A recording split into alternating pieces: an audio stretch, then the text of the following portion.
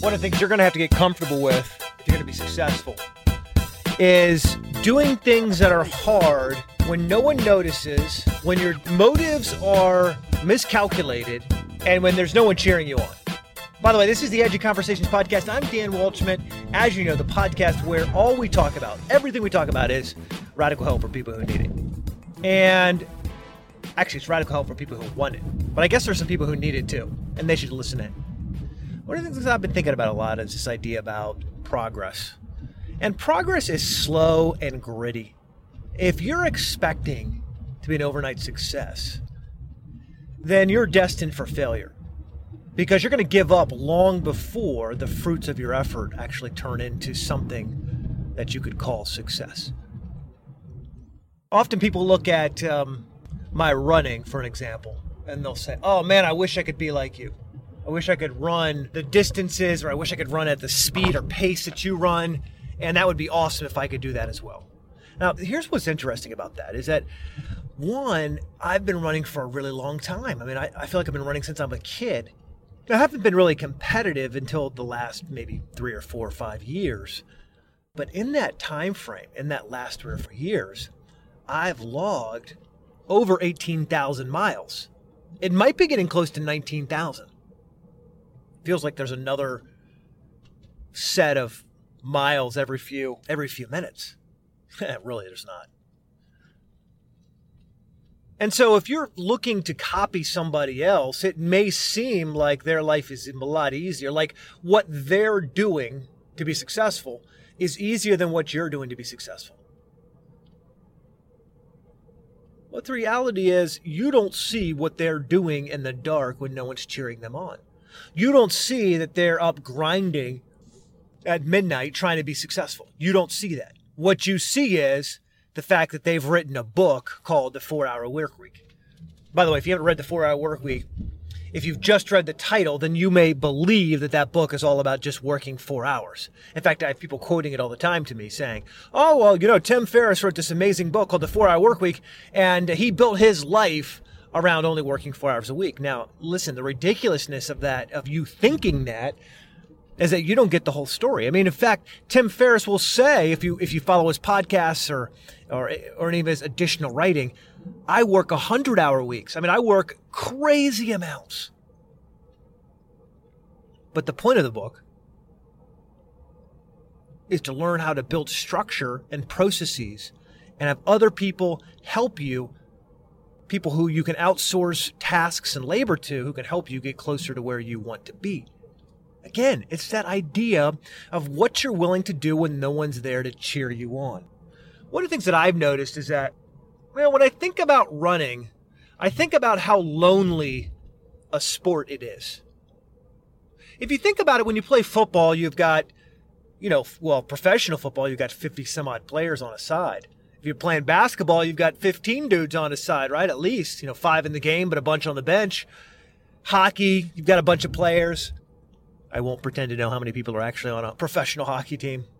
You've got baseball. I mean, you've got all these people on a team, in a team sport, and you're going to town, and it's not just you, it's them, plus all of your fans and their fans and your family and their family, and everyone together is one big, massive cheering cabal, right? It's just a massive sport with lots of people cheering you on. But running is different.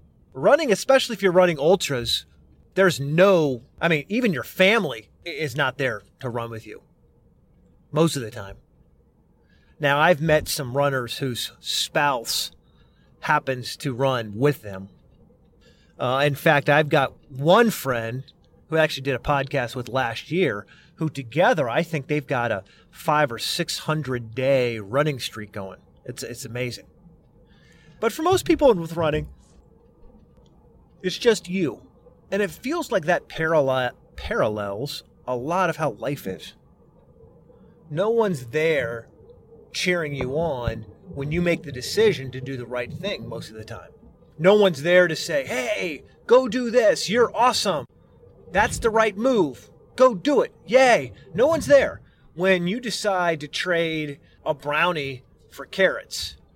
No one's there saying, hey, good job, buddy. You made a wise decision. You are healthy. No, you just do it.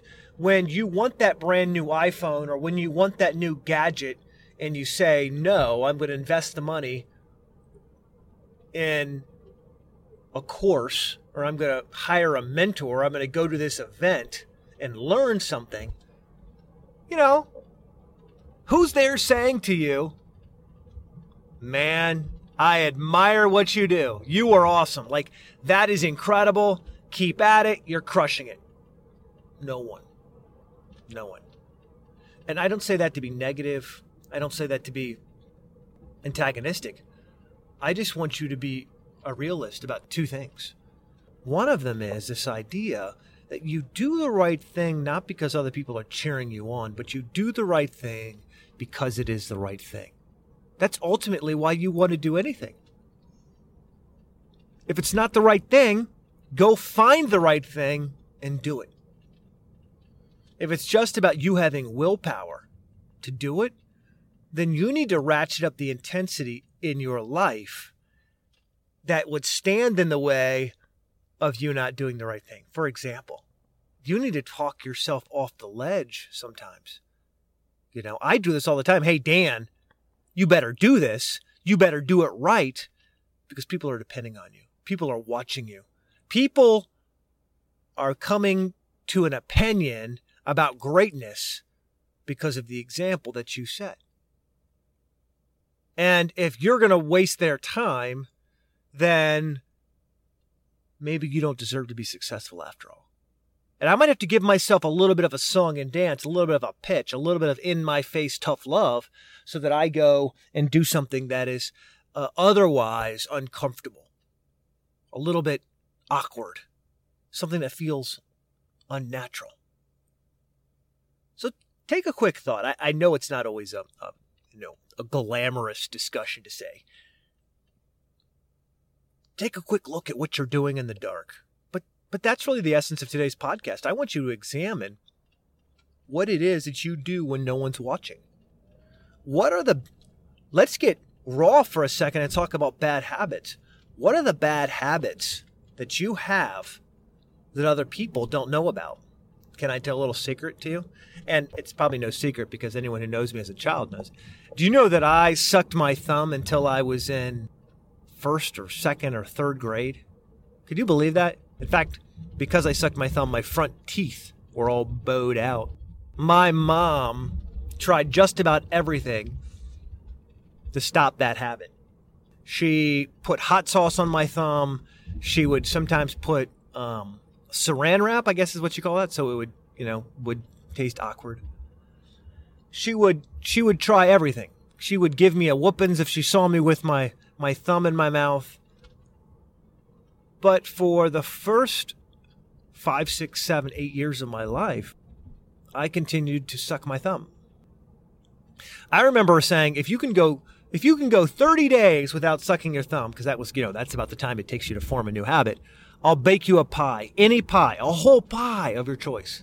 I might have gone a week or a couple days, and then I fell back into the trap. Finally, one day, my dad said to me, and I'm a kid, I'll give you $100 if you can stop sucking your thumb. And that was the last time I ever sucked my thumb. No joke. I kid you not. That dirty little habit, that little insecurity was solved with a $100 bill. But I got to tell you, I've developed a series of other bad habits that you don't know about, and I'm not going to share with you. And you've got bad habits that you're not going to share with me that are things we need to work on, right? They're reminders about what it is to take our lives and our games and our relationships to the next level. At any one time, you're no better than your weakest link. Think about how amazing that is, or how shocking that could be on one hand. At any one time, you're only as strong as your weakest link. So think about that. Analyze that. What for you is that thing, that obstacle that could potentially be your undoing? Most of the time, I'm convinced great people fall, not because they're human, but because they stop improving. The truth about success, about progress, and about momentum is that if you continue to improve, you'll get to where you want to be. It's when you're complacent. It's when you think you've achieved enough. It's when you're in pain and you've decided that you're no longer willing to be in pain. That your dreams, your goals, your ambitions, your desires, your passions go away. So as you venture towards success, whatever that means for you right now, I'm guessing it's multidimensional. There's a part that's financial, money related. There's a part that's relationship related. There's a part that's emotional, spiritual, religious, mental for you. Those are the real three main elements that all of us have for success at any one time. Think about the things you're willing to do when no one's watching. What are you so determined? What are you so emboldened, impassioned, eager to do that it doesn't matter if someone's cheering you on, you're going to do it anyways? You don't need a crowd. You've got a reason. You don't need someone clapping. You've got a cause. And that should bring you excitement. That should bring you motivation. That should bring you enthusiasm. Because when things get tough, you'll persist doing hard things if it really matters to you. But if you're someone who only does things when people are watching, you're going to struggle pretty much all the time for the rest of your life. So here's my challenge for you today. And I'll stop beating you up, but really this is a lesson to me first, which is if you only do things because people are cheering, because they're watching, if you can't be motivated because of something that you believe passionately, then you're destined for a life that is not extraordinary at all, but one that's pretty mediocre. And in fact, sometimes not even that. It could be poor. So develop the mental toughness, develop the tenacity, develop the will to win, even when no one else is there encouraging you to be successful. Hey guys, thanks for listening to the Edgy Conversations podcast. Again, I'm Dan Waldschmidt, Radical Health for people who want it. Next episode, I've got some exciting stuff I'm going to share with you, okay? I'm really pumped by this next segment. And look, in the meanwhile, just gut check. Are you ready to be awesome? Okay? Gut check. As always, stay edgy and be awesome.